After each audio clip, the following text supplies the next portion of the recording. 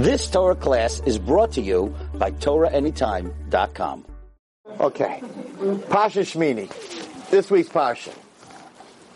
So it's a very happy Parsha, but it's also a very, very sad Parsha. Parsha Shmini was the 8th day of the Miluim, not the Israeli army Miluim, but the Mishkan Miluim, where they opened up, grand opening of the Mishkan. For 7 days they practiced. Moshe Rabbeinu was the one who practiced. And on the 8th day, us guys, the Kohanim, right, we started doing the work in the Beis HaMikdash. So it's sort of like the pros, and then when they're playing baseball now in spring training, what is that called? Anyone here know? What? No? Baseball fans? Before the season, what is that called? Preseason. Okay. I'm sorry. We're in shul. Why are you talking baseball? Anyway, so there was pre-Mishkan, which was Moshe Rabbeinu for the 7 days. Grand opening, Aaron HaKohen and his children. Their dream, because us Kohanim, that's all we do, is we work in the Beis HaMikdash. We don't plant. We don't have land. We're not businessmen. When the Beis HaMikdash is going to be here, Rabbi Wallerstein is going to not change one drop. Because what the Kohanim did, when they were coming to the Beis HaMikdash, they were the Rebbes. They were the teachers. That's what they did. They worked for 2 weeks. 2 weeks, a whole year. You can get used to that. In the Beis HaMikdash, and the rest of the year they were Rabbeim.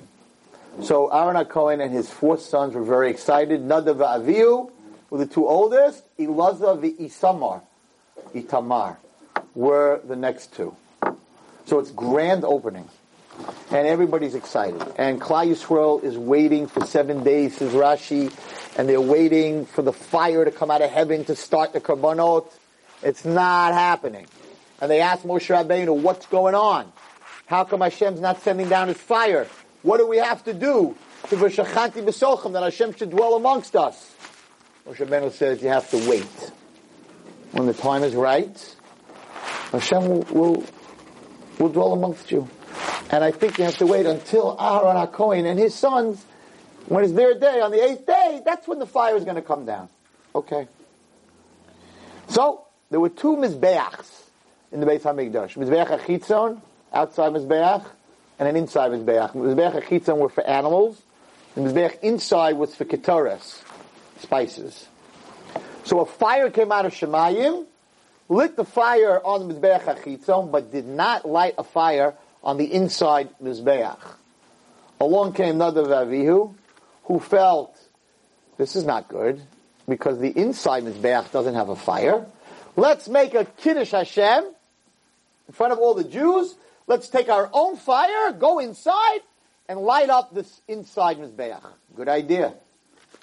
So, Vayichu b'nei Aaron Nadav v'Avihu ish machtasai, each one took a pan. Vayinu behen eish, they took fire from the Mizbeach, the outside Mizbeach, or just a fire. Vayisimu lehem ketores, and they put the spices into the pans, and they brought it inside. Eish zara, a strange fire, asher lo tziva isam. Hashem never commanded them to do this. But they did it on their own because they wanted to make a Kiddush Hashem. Good intentions. Very good intentions. What's the reward for these good intentions? The fire came out from God, and it ate them alive. Says Rashi, the fire hit them, and burnt their total insides were burnt out. They died on the spot. But outside their body looked like lightning hit somebody. So outside their body looked full and complete, but inside all their Evarim, all their parts of their body were burnt, and they died on the spot. Vayamusu lifnei Hashem, they died in front of Hashem. Okay. So Moshe Rabbeinu called Mishal and Tzafon to take them out. What happens? What is, see that when I speak there are fireworks, I love it. Only in Queens. What was Aaron, who was the father of Nadav Avihu, the 2 young men that just got killed, what was his reaction? Imagine. No, you should never imagine. Chatz v'shalom, nobody here should ever even understand what happened over there. On opening day, the day of the Kohanim, in front of everybody. And it says that Nadav and Abihu were greater than Moshe and Aaron. So these were his superstar sons. Got killed right in front of their father's eyes on the big day for all of them. Look at Hannah. Could you imagine? You can't imagine. Someone's getting married, and the parents are at the chuppah, and the child dies under the chuppah. It's such a tragedy. Nobody can even imagine such a thing. But that's what happened here. It was the day of the chuppah, was the biggest day for a kohen. And right in front of his eyes, his two oldest boys, who were greater than him and Moshe Rabbeinu, died. And who killed them? Hashem. They didn't have a heart attack to say they were, weren't exercising or they smoked too much. There was no question who killed them. A fire came out of heaven like lightning and hit them both. So, how does a person react? How does Aaron HaKohen, who gave his life for God, who all day long, all he did was run around and bring shalom, bring peace between people, husbands and wives, how did he react? Says the pasuk, Vayidom Aharon. And Aharon was silent. Now, that's a verb. When you have nothing to say, sometimes people have nothing, not me, but sometimes people have nothing to say. Just have nothing to say. That's not called being quiet. Being quiet is if you say something to me I don't like, and I want to say something back to you, and I control myself. I'm like, nope, it's a verb. I'm not going to say anything. But Yidom Aaron is a verb. He didn't say anything. He just accepted it, which is unheard of. Why, Hashem? My boys are so good. And even if they weren't, and they made a mistake, they did it for you. And even if they didn't do it for you, I'm standing there. My whole life I gave to you. Could have given them another chance. You had to kill them on the spot. Nothing. Not a word. Vayidoim Aaron, not a word. So how does Hashem pay someone back for that? How does Hashem pay someone back for not speaking? And the answer is very deep. A few psukim later, for the one time and only time in the Torah, it says, Vayidabe Hashem el Aharon lemar. And Hashem spoke to Aaron saying, the only time in the whole Torah, beginning to end, that Hashem spoke to Aaron one-on-one. It says sometimes, Vayidabe Hashem el Moshe v'Aaron, el Aaron v'Moshe. The only time Hashem just spoke to Aaron by himself, no Moshe, one-on-one, was right after his children died. Hashem said to him, you cannot drink wine before you come into the Beis HaMikdash. What does that have to do with anything? So, the rabbis say there are 4 reasons that they died.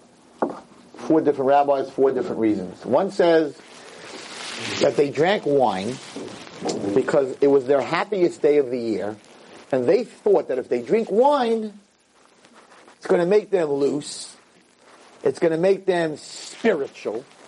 So if they go in under the influence of alcohol, and this unbelievable day, they're going to get onto such a high level, it's going to be amazing. Like some guys who go to weddings, and they get blitzed, and they drink, and they sit there, and they look so stupid. Now I'm getting the guys. Don't worry. We get both sides of the room. And they stand outside there, and they think they're cool, and they have that liquor glass, and it's got about this much scotch in it, and they're sitting there with smoking outside, and they're swishing it like, yo, you know who I am? And it looks stupid. You know why you look stupid when you do that? Because it looks like that the glass of scotch is really swishing you. Not you're swishing it. Who are you trying to impress? If you want to drink it, drink it. And if you don't want to drink it, what are you standing out there with your cigarette with this half glass of scotch because it's very cool. So it's a different shear. Those are guys who don't have self. Girls, stay away from those guys. They don't have self. The bottle of liquor and the cigarettes, what gives them who they are. Take that away, can't talk to nobody. They don't got no friends. They think that when you come to a wedding of your best friend and you want to make them happy, you got to get blitzed. That means you have no feelings for your friend. I don't need to drink to dance all night for my friend. If you need to drink, he's not your friend. Because guess what? If you drink that much, I can get you dance for a monkey. You don't need to be dancing for your friend. Why am I telling you this? Because people think that if I drink at a wedding or if I drink on Shabbos, that's going to make me a lot more spiritual. Says the Torah that none of the Avihu thought that on the day of God revealing himself in the Mishkan, if they drink, wow, it's just going to open up their head and their eyes. And Hashem said, if that's what you think my relationship is, you have to drink to get close to me, then you don't need to be here anymore. And therefore, Kohen, which I am, we're never allowed to drink. On Yantif, before we do Bechak Kohanim, by the Sfardim, they do it every day. You're not allowed to drink before you do Bechak Kohanim.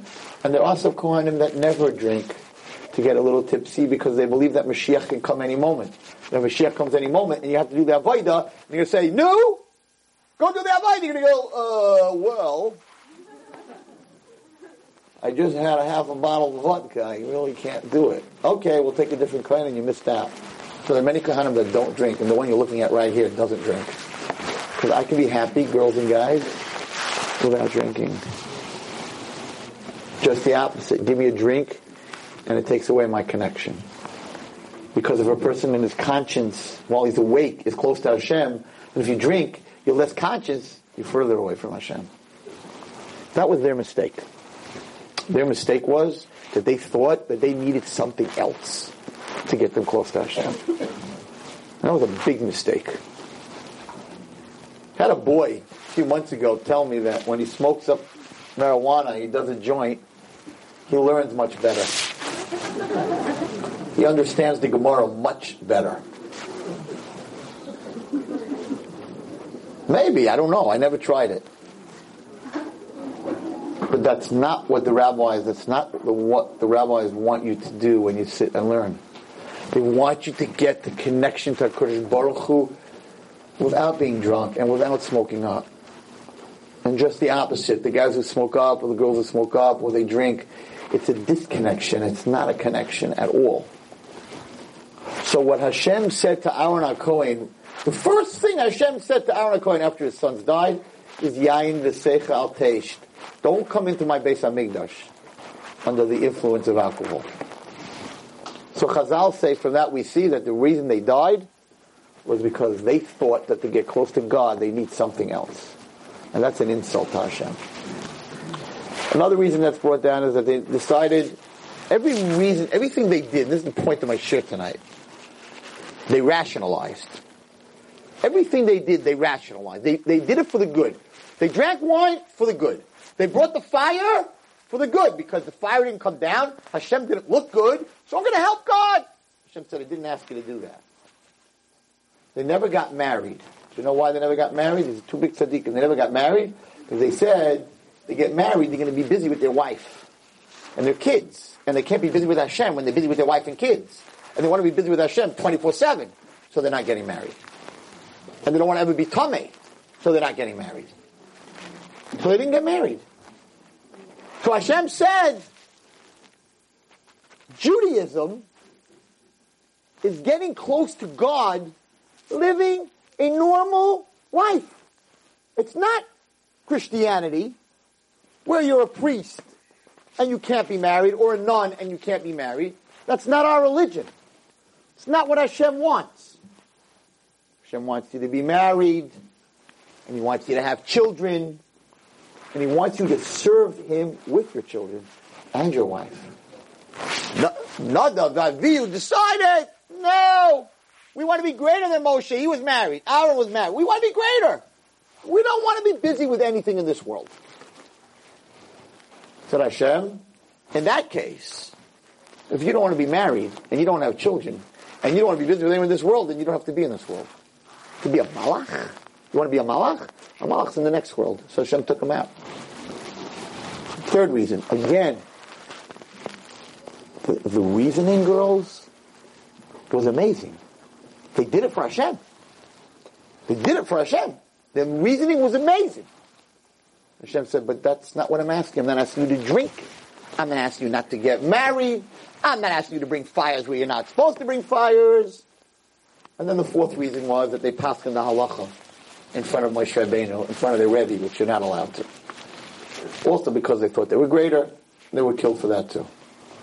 So the point I'm trying to make here tonight, everybody who does something wrong in their life rationalizes it. Why it's not wrong, including the rabbi that's sitting up here. I don't know if you heard my speech this past week.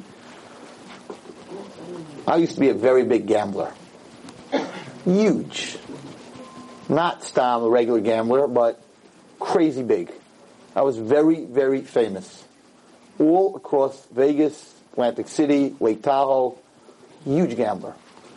Now, how could Rabbi Wallerstein, 13 years ago, have been a huge gambler?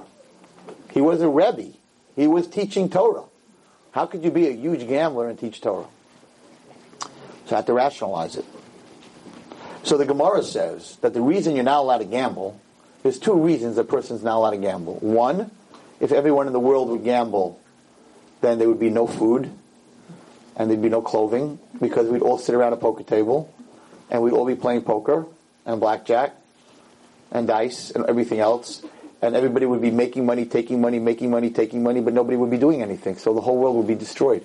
So if everybody would gamble and nobody would work, and that's the way you made money, there'd be no world. So Hashem said, a gambler destroys the world. I don't want to destroy the world. And then the Gemara says, the other reason that you're not allowed to gamble, you're a ganef. When you sit with your friends and you play poker, and you take money from your friends, you're stealing. No, Rabbi, it's a friendly game. I don't care if I lose $20 or $100 or $1,000. It's my friend. Liar. How do I know you're a liar? I'll tell you how I know you're a liar. Because if I was, let's say, to play with one of the guys here and say, guys, it's a friendly game. The most you can lose is $40. But we're going to play poker. And I'm sure nobody here knows anything about gambling, so I don't want to teach you too much. But the best hand in poker is the highest royal flush. That's the best hand. You can't lose with a royal flush. It's better than 4 of a kind. 5 of a kind, they shoot you. But there is no such thing. But royal flush. So, okay, let's do this. Rabbi Wallerstein is going to start the game. Every hand, Rabbi Wallerstein is going to start with a royal flush. Want to play me? You can't win. You want to play me? Are you crazy, Rabbi? What do you think, I'm stupid? I'm going to lose every hand. Right. But if you don't care to lose every hand because it's just a friendly game, why aren't you playing me? Because it's not fun. It's fun to lose every hand. Aha. That's a lot of fun. Ever meet a guy that lost every hand that night? He just walks out of there smiling. I had so much fun watching you take my money. So the Gemara says that little inkling in you, that it bothers, because what does gamble mean? Gamble means that I think I could win right? And I lost. You're stealing from another Jew. So that's why you can't play cards. So now, I figured it out. I said like this. I don't play cards to make a living. The Gemara says you're not allowed to make a living playing cards. It's going to destroy the world. I have a plastic bag factory with 200 Chinese guys working and sales force. So I make a living in my business. Playing cards is a hobby. So the Gemara is not talking about me. The Gemara is talking about people who make a living playing cards. I don't make a living playing cards. So that problem went out the door. What about the Jewish people? So every Hanukkah I used to play with my friends. I said, no more. After I learned that Gemara, I'm not playing with my friends. They're Jewish guys. If I win and we were playing big numbers, of course it bothered them. In fact, two of my friends to this day, it's 25 years later, don't talk to each other. Because one thought the other guy went, partnership binds back. Don't ask. So I said, that's it. I'm not playing with Jews no more. I'm going to Atlantic City. Right? It's owned by stockholders. New Jersey says, come down and play. Right? Therefore, I'm not stealing from everyone. Because look how they build those hotels. They have billions of dollars, so they don't care if Wallerstein wins. Because the other 40 guys are going to lose. Right? They look at the whole pot at the end of the day. There's no individual. He's not Jewish. There's no problem. Baruch Hashem. It's great. I could go gamble. So I went to Atlantic City, and I went to Vegas, and I went to Lake Tahoe, and I played millions of dollars. I was one of the biggest players, Jewish Orthodox players. My yarmulke, my tzitzis, I tipped, Kiddush Hashem. We had a minyan in the pit. I bought svarim. Atlantic City, Chatzar Shalom. If you ever go, Congregation Rodef Shalom, all their svarim, it says in it, donated by Zechariah Wallerstein. A tzaddik. I was such a tzaddik, you have no idea. I really made a Kiddush Hashem because never, where I played, did anyone say, this guy's a cheap, Jews are cheap. I tipped like you never knew. I want to tell you about my ultimate night in Caesars Atlantic City. So I'm sitting in Caesars Atlantic City. I'm playing all night. It's 4 o'clock in the morning. The shift is over at 4 o'clock in the morning. Now the way it works is everybody on the shift gets paid by the tips. They get the lowest amount of money, and then that's their salary, but they make their money on the tips, so they take all the tips of all the people that played that night from 8 o'clock to 4 o'clock, the 8 hours. They take all that money, and they divide it by all these people. These are regular people. They make a couple $100 a week. I had a sick night. I was making money. I didn't even know. While they were shuffling the cards, I put like $500 on number 18. The little marble fell on 18. Whatever I touched, it was like the Satan was sitting on my hand, right here, and he's like, come on, you're on a roll.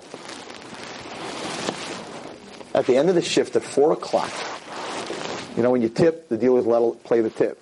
So I kept tipping because I kept winning, and I kept tipping, and he kept playing my tip. At the end of the shift at 4 o'clock in the morning, I had tipped over $120,000. In their lives, this never happened. Because most gamblers are very cheap. And the pit boss came over to me and said, Mr. Wallerstein, would you mind if the shift winds up to thank you? So I sat at this table in Caesars at 4 o'clock in the morning, Rabbi Zechariah Wallerstein, all by himself. And 120 people lined up. And one by one walked by, because dividing that through the shift, they got $1,000 a pop, each one of them, from me. It took them, in tips, probably a month to make that normally. They were freaking out of their heads. And I was turning to Hashem. I said, aren't I amazing? God, did you ever have a Kiddush Hashem like this? In a casino? Anywhere? Every one of them went home and said, the guy with the yarmulke, the Jew, amazing. Don't listen to when anyone tells you that they're cheap. They're not cheap. The guy tipped $120,000.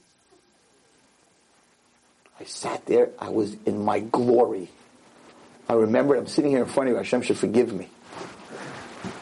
But I'm telling this story for a reason. I sat there in my glory, and they lined up one by one. Thank you, Mr. Wallerstein. You don't know what this means to me. I had bills to pay. I couldn't pay. Thank you, Mr. Wallerstein. I didn't have food on my table. Thank you, Mr. Wallerstein. You paid the tuition for my children. I was just sat there. I said, no problem. No problem. It was no problem. Like, give me another night like this, I'll tip you even more. Wow. What crazy power. When they finished, I looked up. I'll never forget it. I said, I did you good, God. Thank you for the money, but I did you good. I made the biggest Kiddush Hashem. And I really believe that, everybody. And you know what Hashem said? Kiddush Hashem! You idiot!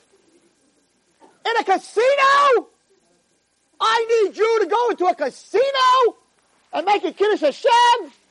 Get out and go to a Beis Medrash and make a Kiddush Hashem. A casino? You want to rationalize? That's where you go to make a Kiddush Hashem? You're the biggest Chil Hashem, Wallerstein. Yeah, that's what really happened that night. But I didn't know that. And I was so proud of myself. Wherever I went, I was called gentleman, the gentleman Jew. I tipped, I never drank, never looked at any women, never got involved, just played my cards. I was nice to everybody. I really thought I was a tzaddik. Finally a Jew that's out there showing them that we're good people. Until one day, and I would have never stopped gambling and I would not be sitting in front of you tonight. And one day, Hashem gave me my one chance. And I missed the minyan Friday night in my house in Muncie, so I had to go next door Friday night to daven. You wouldn't believe whose shul was next door.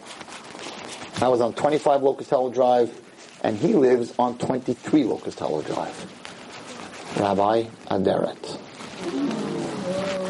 So, I went next door. Friday night in July, I sat down. Rabbi Aderet's minyan waits between Mincha and Ma'ariv. Normally you daven Mincha, then you daven Arivit or Shabbat. They wait. So I'm sitting there. What do you do when you're sitting there? You take out a sefer. I walked over, I saw all his Sfarim. The sefer they call the Kav HaYashar. I took out the Kav HaYashar. First time in my life, I never saw this book before. And I just opened it up. Let's see what this book's about. Let me tell you what it opened up to. When Hashem created the world, He gave the dark power the same exact power that He has. Because in everybody's struggle, it has to be equal. Bad and good has to be equal. If one has more than the other, it's not fair. And the Satan, this is Kav HaYashar, the Satan came to Hashem and said, you have a key you didn't give me. The key to Parnasa, money. You can reward the good Jew, and I can't reward the bad Jew. So Hashem said, Satan, you have as much money as I do. So it says the Kav HaYashar the following. How can people on Shabbat that have their businesses open on Shabbat make so much money? Who's giving them that money? Can't be from God, because He says you're not allowed to work on Shabbat. That money comes from the Satan. Not only that, but you'll find that if you open on Shabbat, you're going to be much more successful than when you're not open on Shabbat. Because the Satan has the money to feed the people who sin. Okay, I had no problem with that. I keep Shabbat. That was cool. And then he says, an age-old trade that was done that women used to make money with, and they say, how did these women make such money? And said, Hashem definitely doesn't support that trade. He says, the Satan does, to the extent that there's a pasuk in the Torah that says, Esnan Zona, that a Zona who makes money and she wants to bring a carbon because she rationalizes, with the money that I made, I'm not such a bad girl. I'm going to bring a sacrifice. Hashem said, Esnan Zona, don't bring on my mizbeach. I'm not interested. Don't rationalize. The guy who gambles and says, but I'm going to give a lot of tzedakah. That money. Then came the big word. Mafiche yoinin umesachik bekuvia. Those who race birds and play dice. Gamblers. That money comes from Hashem? You think Hashem's sitting in a casino? Oh, full house. Let's give him money. Oh, blackjack. Let's give him money. Oh, the dice ended up on... Chas v'shalom. Chas v'shalom. So all the money you make gambling is from the dark side. Now I'm getting a little nervous. And then it says the following. So it's from the dark side. No. So I won't buy an aliyah. I want to buy a car with it. So the Kav HaYashar says that anybody who takes money from the dark side, those who gamble and make money, so after 120 years when they die, the Satan says, I supported you your whole life. You got money from me. Therefore you belong to me. And he takes that soul and he puts it in the 7th level of hell. the time of Gehenna, never to come out. Not 11 months of Kaddish, not Mishnayos. You belong to him. And not only that, says the Kav Yashar, but the money that you won, whatever you do with it, belongs to him. So if you buy a Sefer Torah, every time they lane, doesn't go to the good side, goes to the other side. If you give money for a kid to learn in school, doesn't go to the good side, it goes to the other side. So not only are you not doing something good, you're the one who's feeding the dark side, who's bringing cancer and every other thing into this world. I said, Dunsky! I will never gamble again. I'm not stupid. If I'm going to go gambling, I'm going to lose, so I'm an idiot. If I win, it's money from the Satan. What am I going to do with it? So I stopped that Friday night. Now you're talking about an impossibility.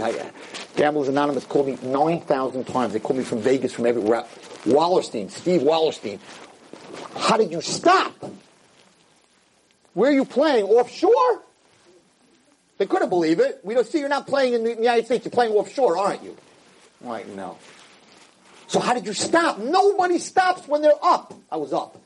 Gamblers Anonymous, there's no one sitting there that's winning. When you're losing, I need help. When you're winning, I don't need help. Who needs help when they're winning? That's why gambling is the worst of all the addictions. Because it's the only addiction you can win. So when my friends used to say, you're addicted! I would say, that's right, but I'm up 100. Not like drugs. I'm making money. Not always. So it's a terrible addiction. So I stopped 13 years ago. I learned that. Baruch Hashem, never ever did I look at a card. Do I even land in Vegas to get to LA? I won't land in Vegas. I'm done. It's over. I learned a Kav Yashar. I understood what it said. I said, I don't want, after 120 years, that everything I'm doing belongs to him. But let me tell you something.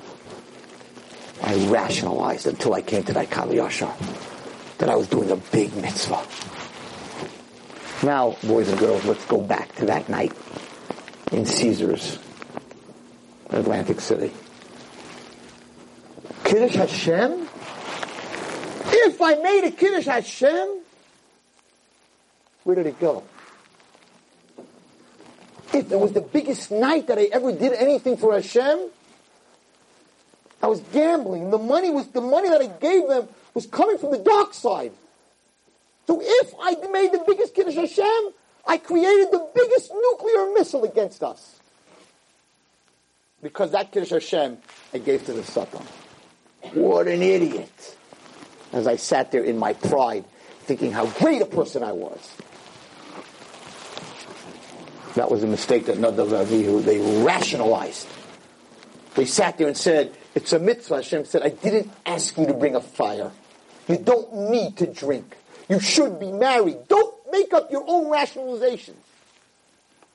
The Gemara says you shouldn't gamble. Don't work your way around it. It's like the guy that 2 years ago, a girl calls me up and says, I went out with this guy, and he said that his rabbi said that if you wear gloves, then you're Shayman Agia. Right? It's stupid. And it's silly. No, it wasn't so stupid and silly. Because she believed him. He rationalized. Doesn't say anything about gloves. So the first thing for a person to change and to grow, ladies and gentlemen, is to realize that what you're doing is wrong. And not to rationalize it. Because if you know it's wrong, then you have a chance to change. If you think it's right, you'll never change. And how do you know if it's right or if it's wrong? How do you know if it's right or if it's wrong?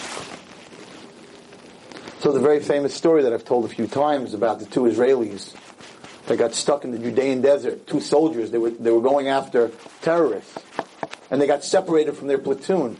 And they were stuck on a sand dune in the middle of the Judean desert where it's 140 degrees in the summer. And they were dying. And the first thing that happens when you're dying of thirst is you begin to hallucinate. And you begin to see things that aren't real. Those are called mirages. And the Satan is known for what they call dimyonot. which is mirages. They make you think, big mitzvah, like the girls will tell me, Rabbi, yeah, I'm not so Shemini Gear, but ever since I met him, he started going to Minyan. Great. He's going to Minyan, but you're not Shemini Gear. So you're Chayiv Kares, and he's going to Minyan. Very nice. And they really believe it. They're like, you don't understand, Rabbi. So we do some stuff that's not right, but he's just a different guy since I mean, if it wasn't for me, he just wouldn't be religious. Baloney, that's their sale. The guys tell you that. It's not true. Because guess what? You can't be religious for somebody else. That's why we don't convert people who want to just convert to get married. If he wants to go to Minyan, he should go to Minyan without you. And if he's going to Minyan because of you and he's not Shemini Gear, it's all a mirage. I know a school, yeshiva, where 80% of the boys are woken up for shachris in the morning by girls. I know the Vecker. They call it a Vecker in Yiddish. There's a guy, a mashgiach, who goes around every morning at 7:30 to wake up the boys. He cannot get one of them to get up. Not one. But the girls call at 7:30, and the guy's phone rings. Oh, Rivka. Are you getting up? Are you going to shachris? You're not supposed to be talking to this guy. Why are you talking to this guy? What are you doing? What are you talking about, Rabbi Wildstein? I wake him up for davening every morning. That's not what the Torah says. The Torah doesn't say that a woman should call, right before she's married, her boyfriend in yeshiva and wake him up every morning. Rationalization. No, she's a big tzaddik stuff. And we sell them that. We sell them that baloney. And they believe it. So how do you know what's right and what's wrong? Amazing story. So they're dying, these two guys. And one of them is already hallucinating. And he looks to the bottom of this hill of sand, and he tells his friend, Hashem has saved us. There's a lake. I don't know where it came from. There's a lake at the bottom of the sand dune, of the mountain. Let's go down and get water. Now his friend, who was not hallucinating yet, couldn't stop him from going. This guy, when you see something and you're sure you see it, you see it. So his friend, he wrote this in the Jerusalem Post, his friend knew if he goes down, he's dead. He'll never get back up, get up the sand dune. So he tells his friend the following, beautiful. He says, before you go down, look into the water. If you see the reflection in the water of the sky is blue in the desert. If you see blue in the water, reflection of the sky, and you see the sun, I'm going down with you. But if there's no reflection of the sun in the sky, then it's not water. It's sand. Well, guess what? He looks down at the water, and he says, that is so weird. I see water, but there's no reflection. The sky is not in the water. The sun's not in the water. And his friend said, of course it isn't, because it's sand. And sand doesn't reflect the sky. And he stopped them. And the reason it was written in the Jerusalem Post, 5 hours later, a helicopter found them and they were saved. And they wrote in the Jerusalem Post how this friend saved his friend and how brilliant. How he was able to break this mirage. So if anyone in this room wants to know what is a Kiddush Hashem and what is a Chilul Hashem, look at the reflection of what you're doing, girls and boys, and ask the question, do I see in this reflection of what I'm about to do I see God looking down on me? If I would have looked around that room in the casino in Caesars, besides that they have statues all over the place, which is a way desirous. And besides that the waitresses weren't exactly dressed tzniistic. And besides half the people were drunk and white trash. Had I looked around the casino and then said, do I see the reflection of Hashem, my Hashem? Is this a shul? Do I see a reflection of Hashem in where I'm sitting right now? Or do I see the reflection of the devil? I would have known right away that Hashem is not in the room. This is not a place for Hashem. I'm not in a movie theater. This is not a place for Hashem. But the movie, it's a crier. It's not so bad. Is this a place where Hashem dwells? In a movie theater? Where everybody's making out in the dark? I don't think so. So what are you doing there? Oh, we're not making out. We're just watching the movie. I know. But is Hashem in the room? Is that where you should be? Do you see the reflection of Hashem in where you're at? And if He's not there, it's a mirage. Hashem doesn't want girls waking up boys. It's a mirage. It isn't true. And I can't tell you the craziest sins that I have heard people come to talk to me about. The craziest adultery. Big, huge sins. And I'm like, you're such a good lady. You're so good to your kids. You're so religious. You have people over for Shabbos. What are you thinking of doing this? And they have some rationalization. Well, if Hashem didn't want this to happen, then why does this guy live on my block? You're laughing. I'm like, oh, that must be what he wants. It says in the Torah you cannot commit adultery. I don't care if the guy lives in your house. What are you giving me this baloney? No, but he lives in my block. So if Hashem didn't want it, I said, you're right. He lives on your block because this is your test. You crazy? It's Bashert, Rabbi Wallerstein. Adultery is Bashert. You're laughing. She was serious. She was serious. This is an older woman. This is not an idiot little teenager who's out of her mind. This is a woman, married, kids, everything to lose. Her whole life to lose. Everything. She's willing to lose it. The Satan sold her. It's Bashert. Because he lives on your block. It's sick. Bashert means it's written in the heavens. It's supposed to happen. It's destined. Look at what you're about to do. And if Hashem didn't tell you to do it, not the Baviu, what are you doing? Hashem didn't tell you to bring a fire. So they got killed in front of everybody.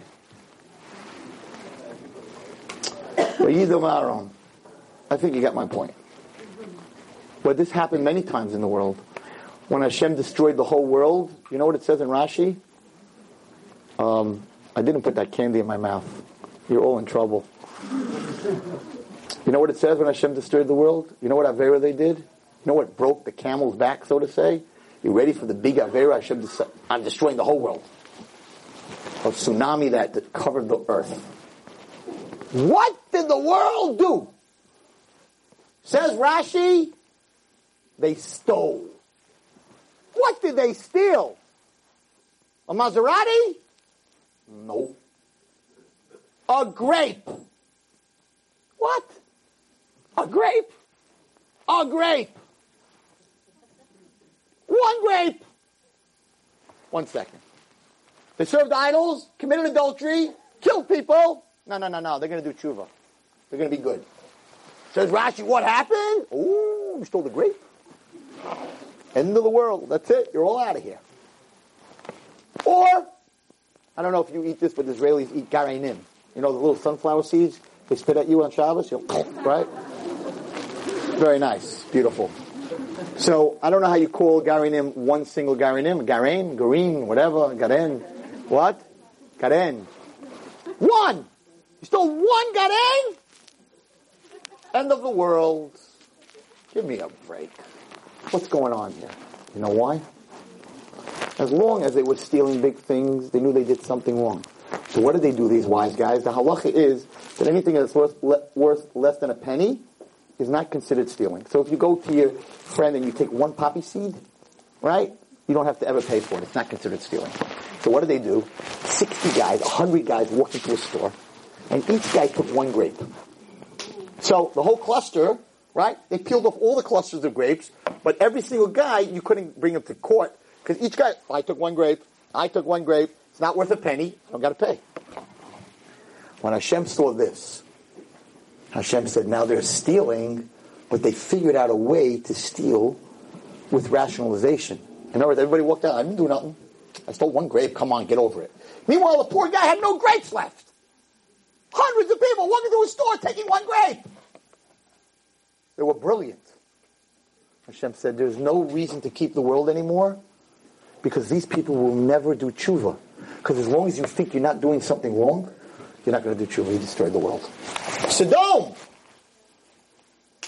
Avraham Avinu said, Hashem says, I'm destroying Sodom. Avraham says, you got 100, you got 50 good people there? No. 40? No. 30? No. 20? No. 10? No. Okay, destroy them. Avraham Avinu, you're the man. You're even a better speaker than Rabbi Wallerstein.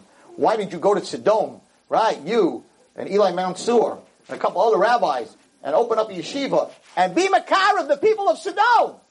Avraham Avinu was the Kiruv, major league Kiruv. He turned the whole Charon around. He could walk into a room and just turn people around. He could even get all of you off Facebook. I can't, but Avraham Avinu could have. So go to Sodom and make Bali Tshuva. No! He says to Hashem, okay, you don't have 10 to dig him, destroy him. What happened over here? Everybody else in the world he tried to save. And the answer was that Sodom, killing people, was their religion. What do I mean? Listen to this. And you know what? It's not a bad idea the way they thought. It's not the Torah idea. They said like this. If there's a poor person who comes to town, who made him poor? Who made him poor? God. Where do you have a right to interfere with God? If this person's poor, you're going to give him money? You are anti-God. If this person needs medicine and he's sick and you're going to give him medicine, you're anti-God. You deserve to die. That was their religion. So therefore, when a poor man came to town and he asked for some money, you know what they did to him?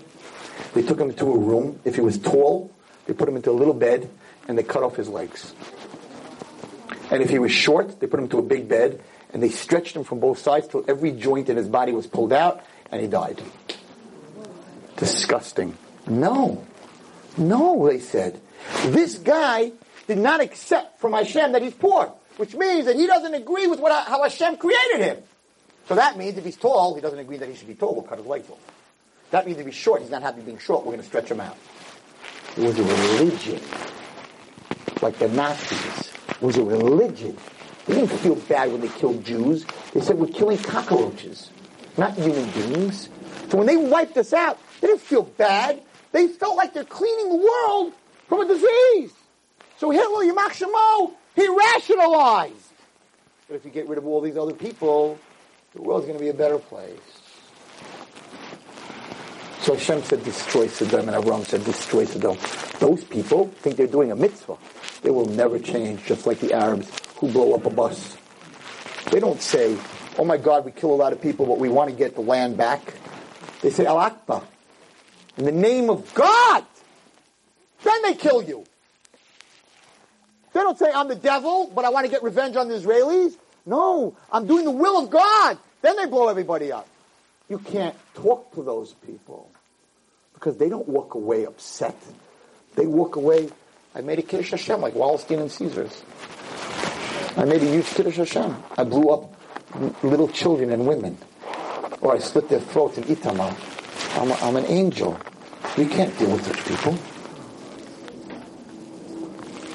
And in this week's parasha, the same thing happened with Nadav Avihu. They rationalized. Hashem said to Aaron, there's no teshuva. I know you want to wait till they do tshuva. There's no tshuva. They think they're right. They think that you need to drink. They think that I needed a fire. I don't need a fire. And therefore they died. So I want to end with this thought. So what happened to Nadav Avihu's souls? They went to Shemayim, but they did this thing and they did a Chil Hashem. It made it look like Hashem needed them to light a fire. So they came back, those souls, in a Gilgal.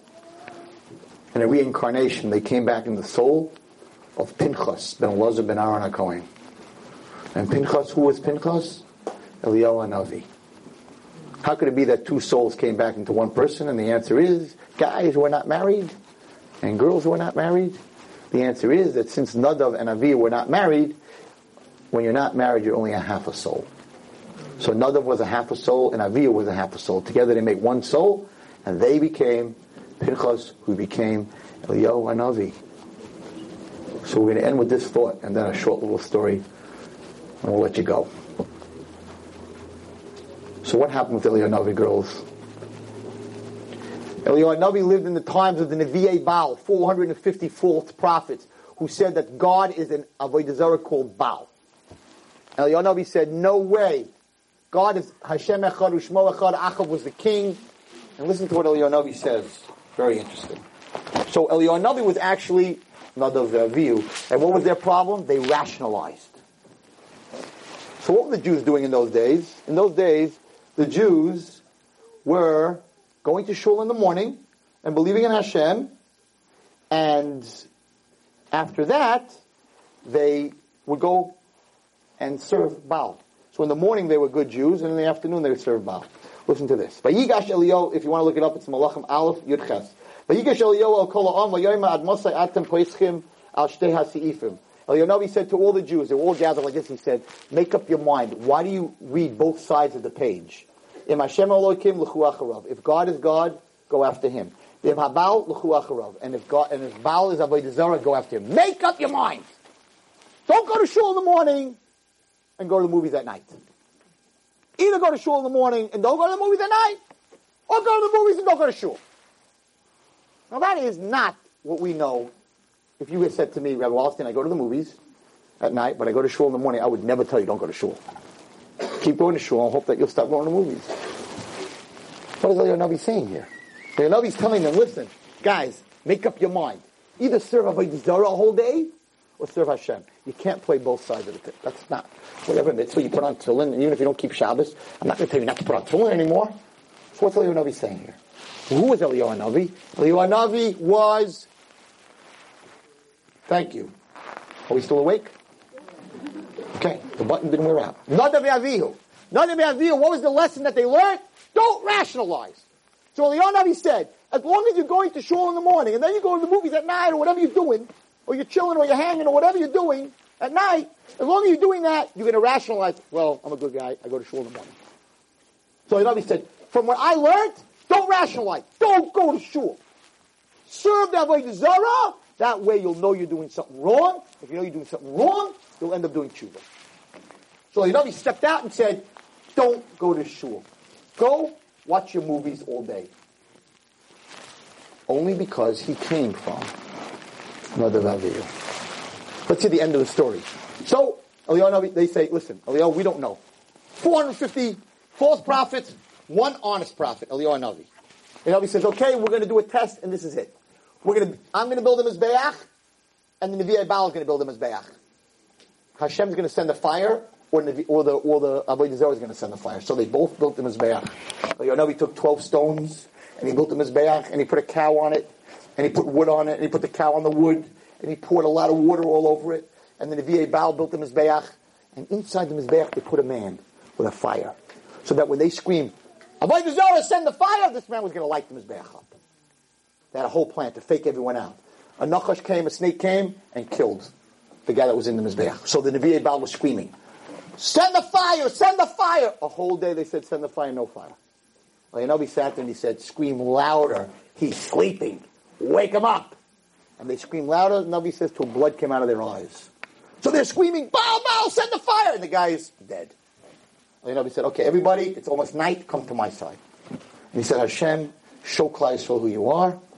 And out came a fire, burnt the Mizbeach, everything, the cow, the water, the wood, the stick, everything burnt to a crisp, and Klal Yisrael pointed and said, Hashem hu Elokim. Hashem is the God. Eliyahu Navi waited a whole day. A whole day he didn't light a fire. He didn't ask Hashem to do it. He waited a whole day. And he made a huge Kiddush Hashem, and they realized that all these prophets were false, and they followed the Torah and the mitzvahs. So what happened, everybody? The Chil Hashem that Nadav Avihu did was that they brought a fire. And they didn't wait till the fire came out of Shemayim. Eliyahu Navi, who was them, sat a whole day and said, nah, I'm not making that mistake again. I'm going to wait for the fire. And the fire came out and fixed the Chil Hashem that Nadav Avihu did. And Eliyahu Navi, who was Pinchas, who was Nadav Avihu, fixed the whole thing. So everybody gets a chance to do tshuva. Shaul HaMelech lost his malchus because he was supposed to kill Amalek, and he let the animals live, and that's why Amalek is still in existence today, because he didn't kill the animals. Do you know what he told Shaul when Shaul said, Shmuel said, I told you to kill, Hashem said kill everyone. He said, yeah, but I kept the animals because why should we just kill animals? Let's bring them up as sacrifices to Hashem. And Shmuel said, you just lost the kingdom forever. You're done. Your children, done. The kingdom will come from David HaMelech, from Yehuda. Do you know why? Because you just rationalized. You said, even though Hashem told me to kill all the animals, wouldn't he rather have korbanos? Not what Hashem said. He said, I don't want animals. And if you rationalize, then you're just like Amalek. Because Amalek also rationalized. Eliphaz, who said, I'm going to kill Yaakov, also rationalized. My father told me it's kibbut over aim. That was his rationalization. So who became king? David HaMelech. Who does David HaMelech come from, everyone? Yehuda. Who was the one person who didn't rationalize? Yehuda. When Tamar said, is this your stick and is this your clothing? Instead of saying, no, I don't know what that is, he said, Chatasi, I sinned. No rationalization. What I did was wrong. I was going to kill an innocent woman. So Hashem said, that's who I want my kingdom to come from. People who don't rationalize the wrong, and if they don't rationalize the wrong, they'll do tshuva. So I want to leave you with a bracha. Vayidom Aaron. And Aaron was quiet. It's very hard to be quiet when things happen to us in life. But the reward for being quiet, everybody, is the next words. Vayidaber Hashem el Aaron. Because only one of us can talk at a time. And if we're busy complaining to God about what He's doing to us, then we can't hear what He's telling us back. So the reward for Vayidom, the reward for being quiet, is to be able to hear God's voice. And people will tell you that they're closer to God in tragedy, they're closer to God in bad times than they are in good times. When they're quiet, they can hear HaKadosh Baruch Hu. So my bracha to everyone here is, we're going through very hard times. The Jewish nation, the world, instead of kvetching, instead of complaining, Vayidom Yaakov, Vayidom Moshe, Vayidom Chaim, Vayidom Miriam, Vayidom Esther, Vayidom Chani. What's the reward? What's the reward for not rationalizing and making everything correct? What's the reward? Vayidaber Hashem al Moshe, al Chaim, al Chani, al Miriam. That's when you hear Hashem's voice. The road to Gehenna is paved with good intentions. The road to Gan Eden is paved with those who listen to the voice of Hashem.